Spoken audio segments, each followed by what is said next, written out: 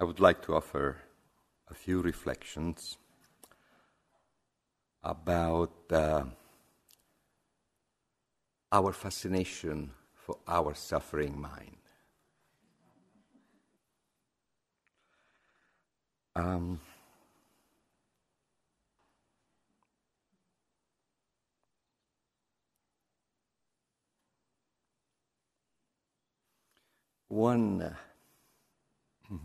Just one observation to start.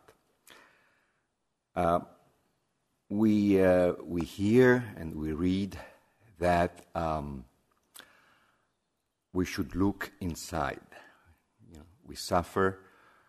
We are stuck in some kind of pain, mostly mental torment, mental pain. And the Dharma, the wisdom paths emphasize how much necessary, how much crucial it is to look inside, which is different from always looking outside, which is much more common. Finding faults here and there and not looking at the roots inside. So we like this idea, after some hesitation maybe, looking inside, yeah. And maybe, however, that after some enthusiasm, we see that it's not that easy. It's not that easy. We are still convinced that we should look inside. And but we keep looking outside.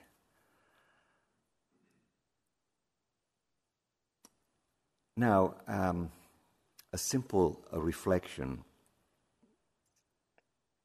can help, at least it did in my case. And very simply is that all the causes, mental causes, with their vast ramifications of our suffering, are inevitably impinging upon our relationship to meditation. It is not that there is ambivalence, there is mistrust, there is a great inclination to aversion for this, that, or the other, and, however, the area of meditation stays crystal pure. How could that be? How could that be? Inevitably, all this stuff transfers into our relationship to meditation. So we should take that into account when we start some line of complaining or things like that. It's inevitable. And the idea is, waking up more and more to what is happening. It's also called awareness. Meditation, creates a big havoc, or how do you say, and is meant to do that. Where is the peace? We started meditating because we were looking for peace, and here what we got. Yeah, exactly. I remember someone teacher told the story of this woman asking for instructions, and she got meditation instructions, and then a few days later she came back and said,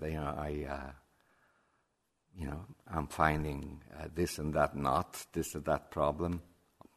You're doing fine, was the answer. But I didn't ask for this. Yeah, but the teacher said, this is awareness. I don't care about awareness. I want peace. we can easily identify with this person. And whenever we lose perspective and start being agitated about our agitation, it's because we assume that we are looking peace, that the peace should be here, and instead we get the opposite of peace. And we start, going round and round and round.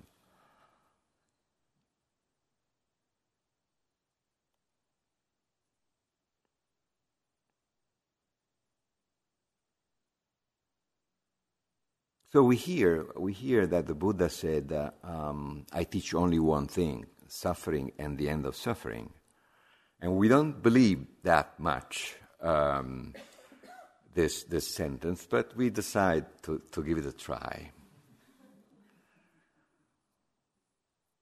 And what we realize sooner or later is that we live as practitioners, we live in a contradiction. Because on the one hand, we sincerely want to let go of our mental habits, of our negative emotions, whatever it is that causes mental suffering. And on the other hand, we do not want to get rid of this stuff. Actually, we are afraid that we don't practice, of not practicing, and we are afraid of practicing. Have you noticed that? That's the big contradiction. Because if we keep practicing, something is going to change. And how is it going to be, the new territory? Maybe it's going to be worse than the one I am in now. So better stay in here. So, contradiction, conflict. And it's there for us to observe it without judging. Difficult. Because judging is an enormous addiction that we have. It's extremely powerful. We exude judging.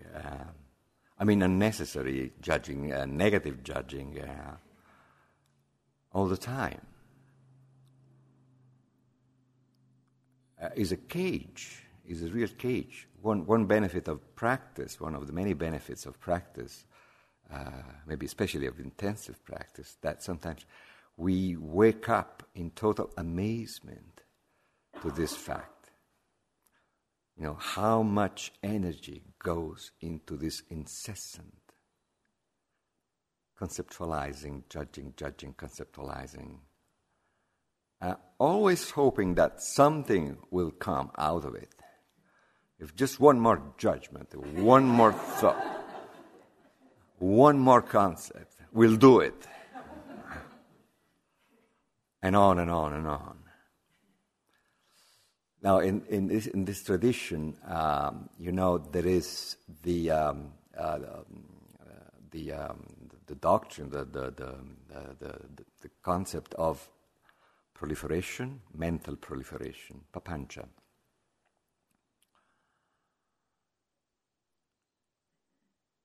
And it's very simple. The life,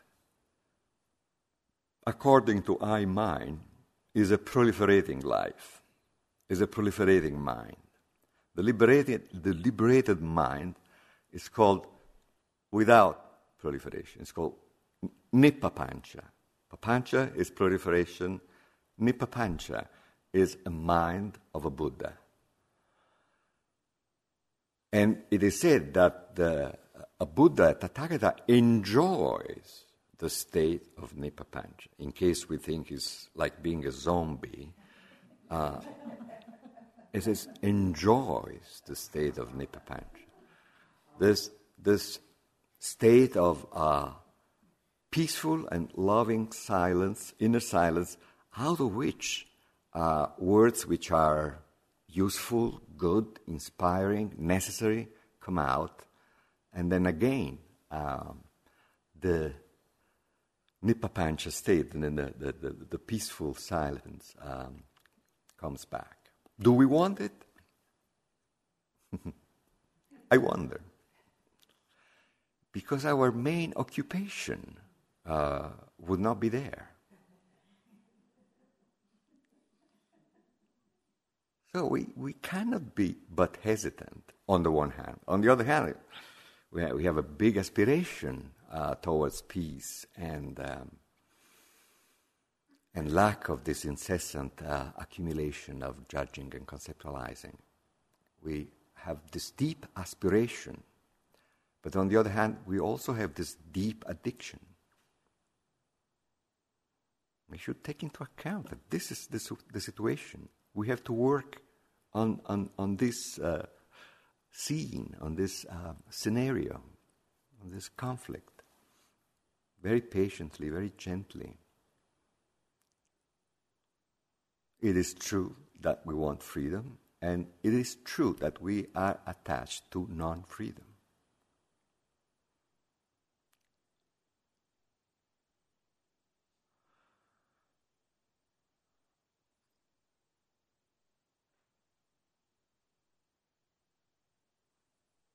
So the more we practice, and the more inner spaciousness we develop. But if we do not cultivate some kind of inner work, some kind of practice, the opposite is true. The proliferation solidifies more and more the ego, I, mine, the suffering. It is said in the scriptures that the proliferation manifests, is caused by self-centeredness. There are, to make things simple, and manifests and increases self-centeredness. Peace, compassion, wisdom, not a proliferation. There is thinking, but it's not frantic. Can you imagine having a frantic compassion or a frantic wisdom? Fault is there, but it's not madly proliferating layers upon layer. It's ego. It's I, mine, which is connected with proliferation, and proliferation which increases this mental suffering.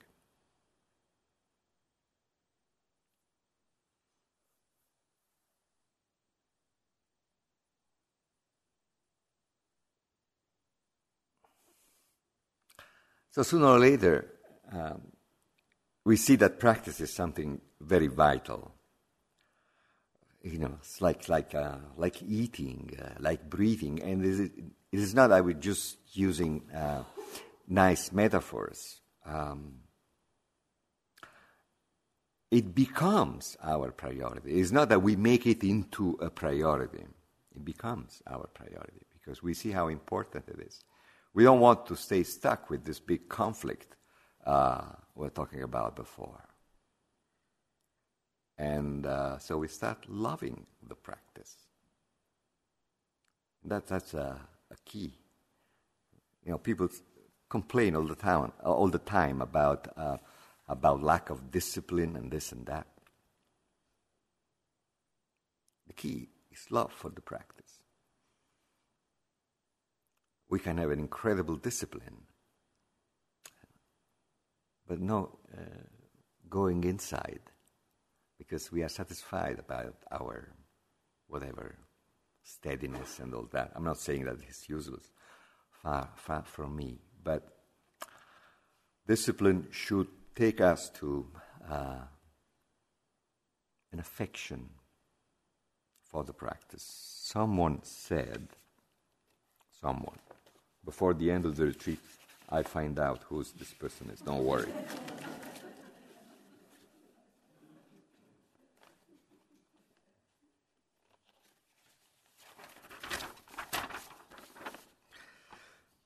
Suzuki Roshi talked about the love of the process of awakening rather than idealizing a point out there in the future where something is going to happen.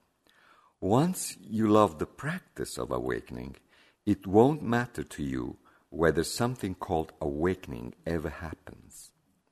The moment you love the process of ending suffering, it doesn't matter whether or not suffering ever ends.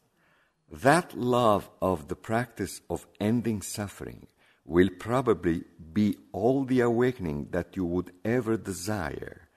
It will be so far beyond your wildest dreams of what life could be like that it will be difficult to imagine anything more wonderful.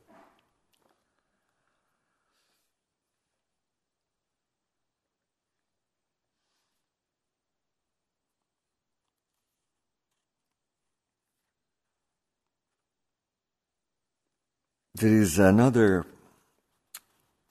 area, before we go back into the specifics of our fascination for our suffering, which is another aspect to it. And this thing is our conscious resisting the practice. Conscious. It's not that we forget. No.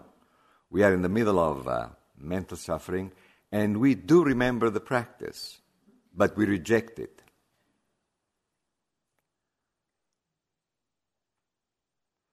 I still remember this meditator. We were having a meditation course, weekly course, and the homework was about aversion, some aspect of aversion.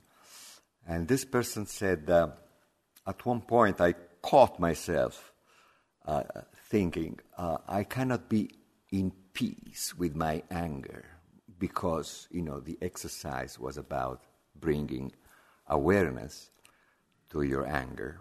And her reaction was, one cannot even be in peace, stay in peace with one's anger. So awareness was experienced as a hindrance instead of enjoying the flow of anger. This thing was experienced as alien, as something not working for us, but against us. So much blind we can become because of identification with our habitual emotions. Obviously, awareness was the stranger. Anger was the dear old friend. So we side with this. We don't side with that. So we resist the practice. We reject the practice, and maybe we offer ourselves some wise reflections. No way. We reject the practice. This never happens to you. In case it does, you might have also had experiences in which you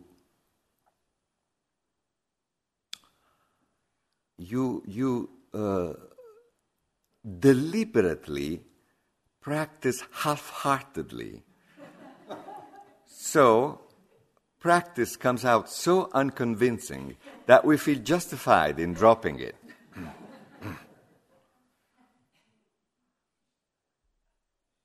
So strong can be the resistance at times.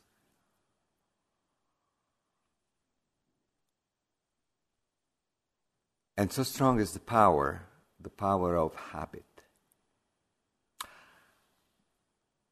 If we can, instead of forcing the resistance, which will be obviously counterproductive, if we can just gently turn our awareness towards the resistance itself, making an effort not to judge it, but just hold it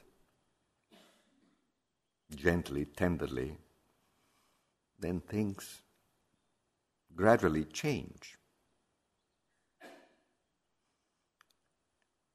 So practice has come back from the backyard. But we haven't, fought the resistance. That's often hopeless.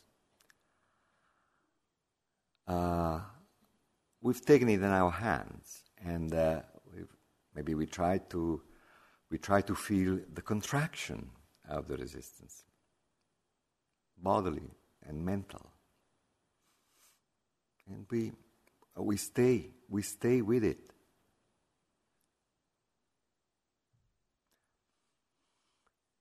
In my experience, very few things increase the love of the practice more than what we're talking about, the holding the resistance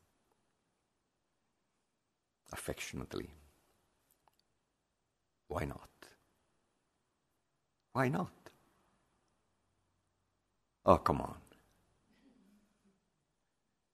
That's what we say to ourselves. Because we are a bunch of habits walking around.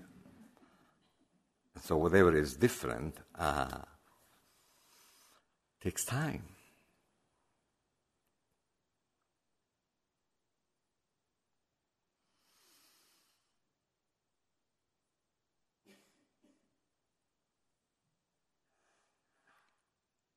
Now, let's go back to our fascination for our mental suffering, our being hypnotized, identified with it.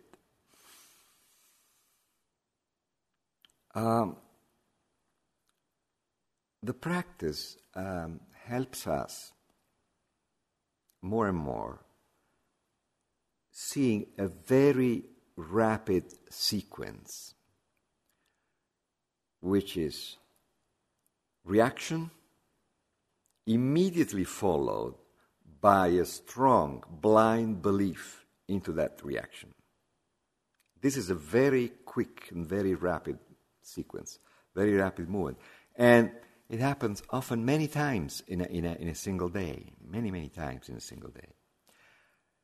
Now, through the practice, we start seeing that there are two things, reaction and the blind judgment of the reaction.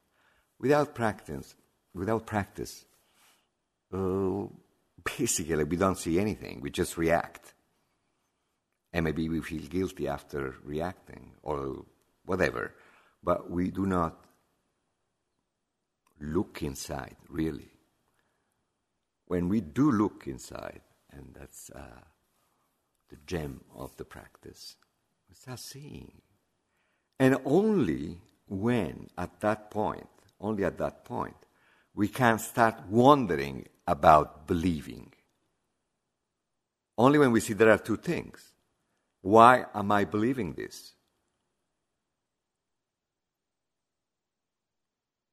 How does it feel, this immediate obedience? The good boys, the good boy and girls, the good soldiers, totally obedient to our suffering and our conclusions and our judgments.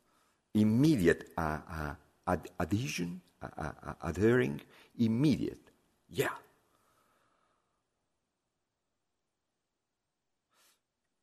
I remember Christina Feldman was in Rome last winter teaching, and she mentioned her father, and she said, I have a rather impatient father. And we were recently in a parking lot, and he got impatient. And I asked him, Dad, why are you doing this? And he said, what do you mean, why? I've always done this. So it's us. Why are we believing this?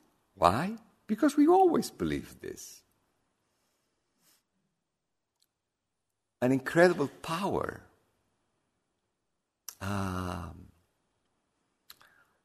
In the accumulation of moments of belief. It's energy which accumulates over years, decades, lifetimes.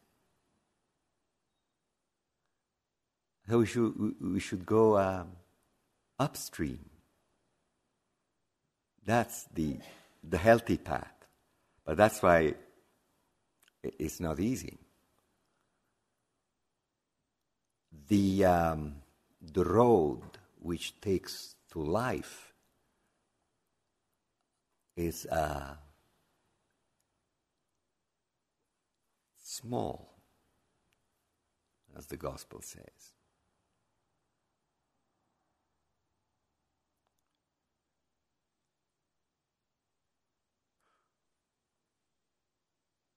But we can't forget, when we begin to see that we can let go of this blind belief, we can let the thought or the emotion be and start listening to it instead of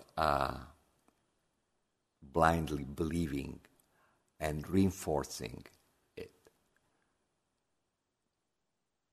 That's a very crucial turning point. And as I say, we don't forget. This is what feeds the motivation more than other things. So we see, this works. We start thinking, we are surprised. We honestly we didn't expect that it really works.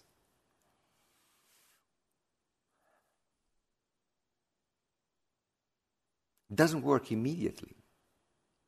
I think this is why many people leave the practice. Because we want things to work. We are impatient, like Christina's father. And so, just drop this. Because we want to get rid of this incredible energy through a few sittings, a few retreats. Still there. I've been practicing 3 years and a half, and it's still there. Of course it's still there. But different seeds have been planted. A different inner movement is taking place more and more, turning towards what is difficult, what is resisting, what is fearful, what is aversive, turning more and more, turning towards that. Remember the mudra, the seal, the way the Buddha is portrayed in certain statues is like this, and this is the fearlessness mudra, abhaya mudra. So turning towards whatever arises is the beginning of a gentle fearlessness, which does not mean that fear is not there. Fear is there, but we are less obedient to the fear of the fear. We want to see, we want to look at the fear. Again, why not? We should, of course, be realistic. If you're talking about big fears, it's got to be slow, gentle, gradual, of course. Turning toward what happens. So to speak, if we can say that, substituting the activity of believing with the activity of observing.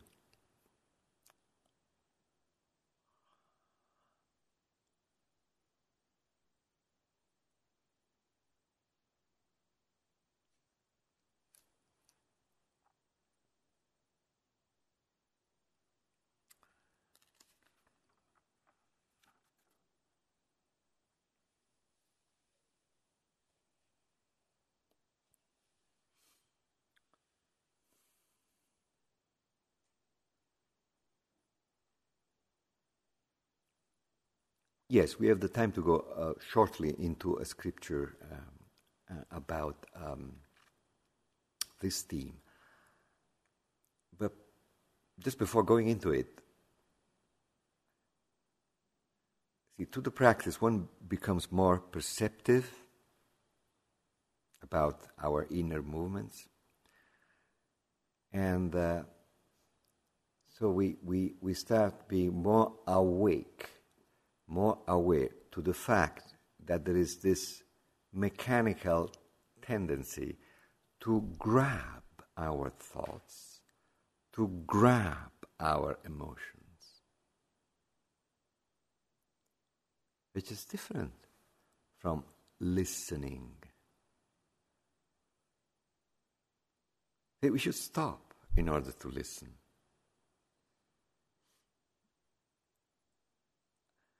Our deeply ingrained preference for thinking starts being shaken. And at times, we prefer awareness. We prefer observation. We prefer listening instead of grabbing thoughts, grabbing emotions.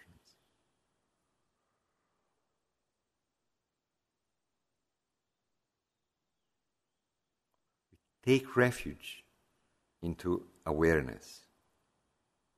A short time, a few seconds, it's a healthy interval.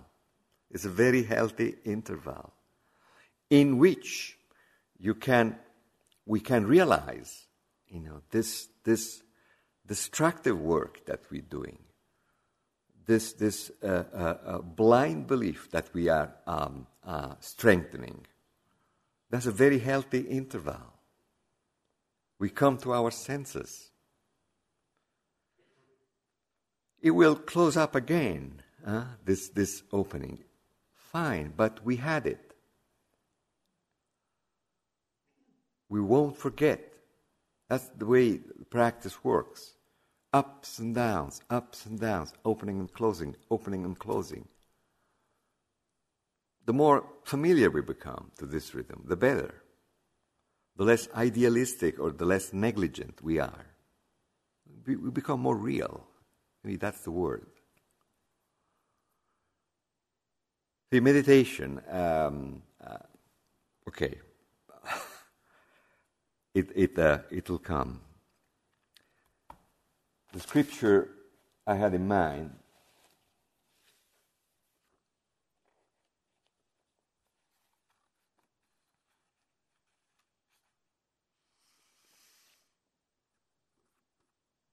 is from the Anguttara Nikaya.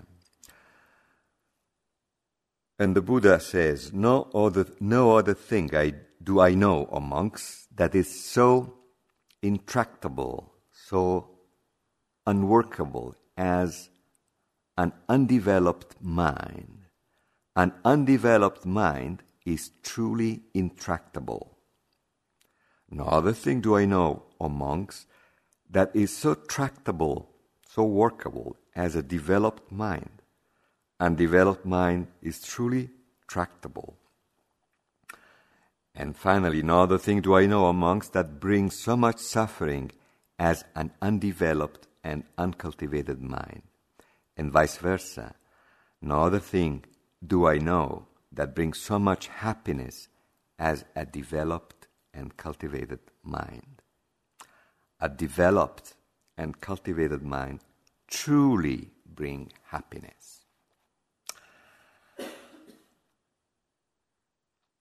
See, we were talking about attachment to our mental suffering through constant thinking and proliferating.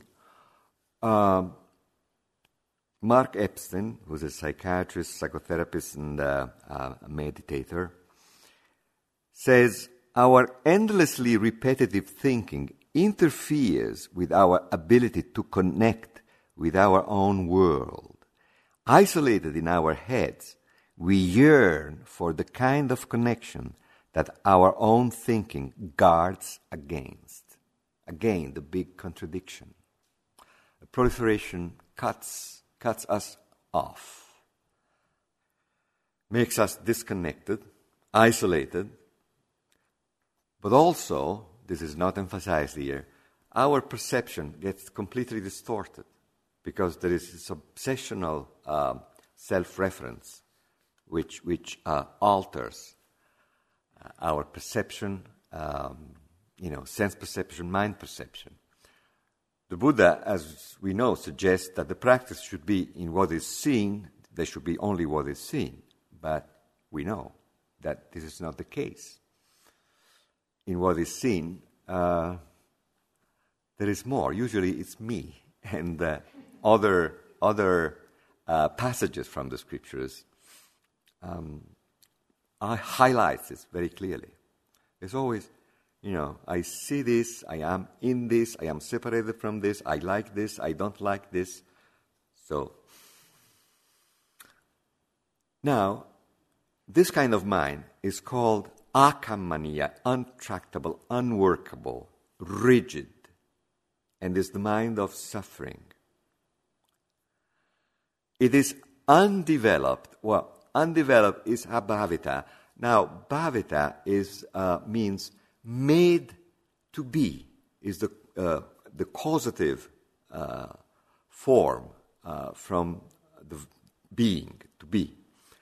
So, real. Through the practice, the mind becomes stronger, more real, and loses rigidity.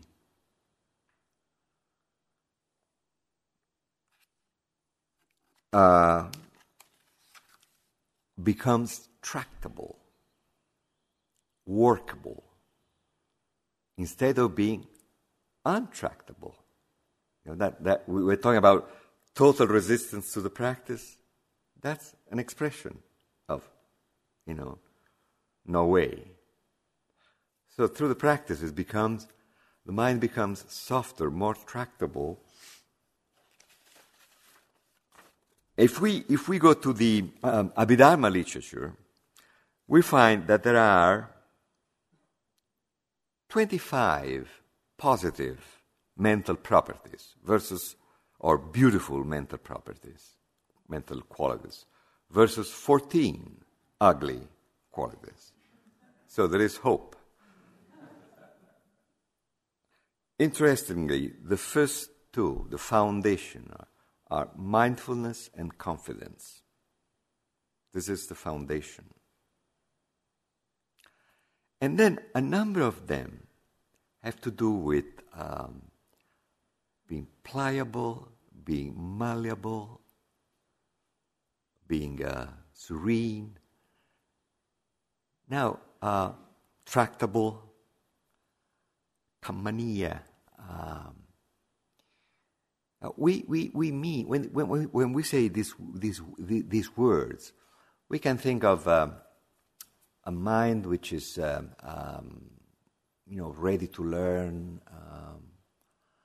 No, that's not the idea. The idea is that a mind which is not stiff, hard.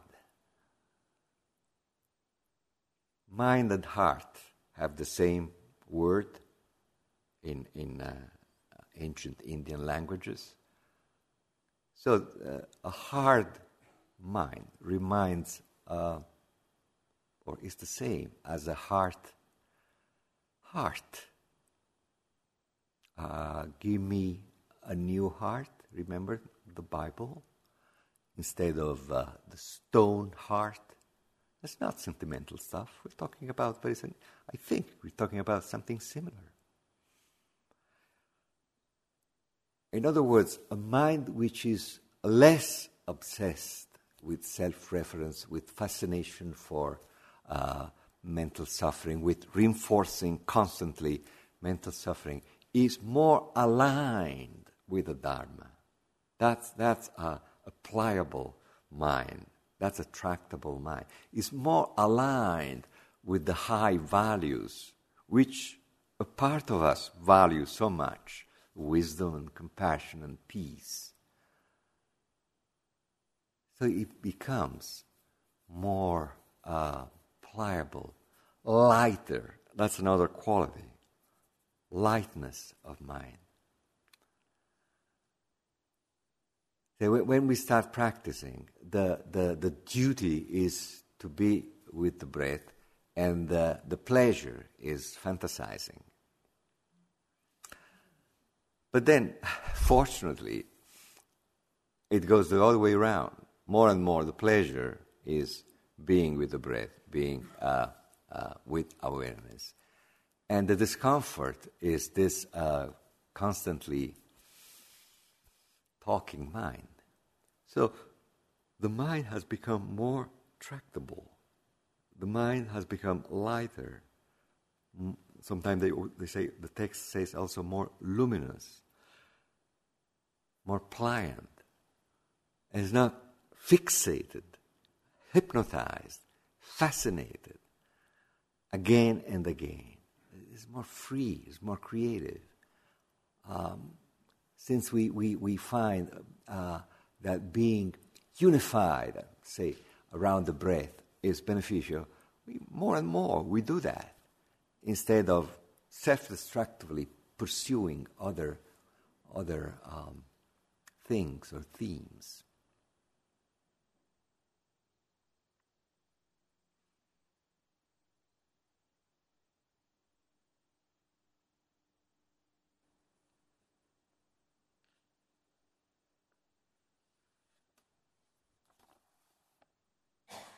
Again,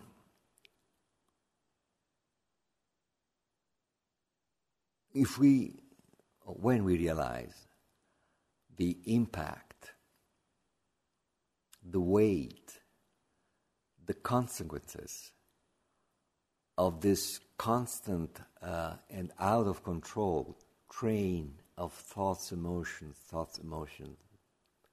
proliferation, when we start recognizing that the more we feed this flow, the heavier and the less tractable we become, then we are waking up to something of value. In Majjhima Nikaya, in the middle length sayings, number 18, it is said that once one doesn't find anything anymore in proliferating, big things start to happen. And the language is kind of very solemn and is collective. It's not about the individual, as it is usually the case in the scriptures. It says, then, when one doesn't find anything more, in the proliferation, this is the end of resorting to rods and weapons, of quarrels, disputes, recrimination, malice, and false speech. Here, these evil, unwholesome states cease without remainder. Peace, freedom. But it says, whatever is conflict, quarrels, wars, come to an end.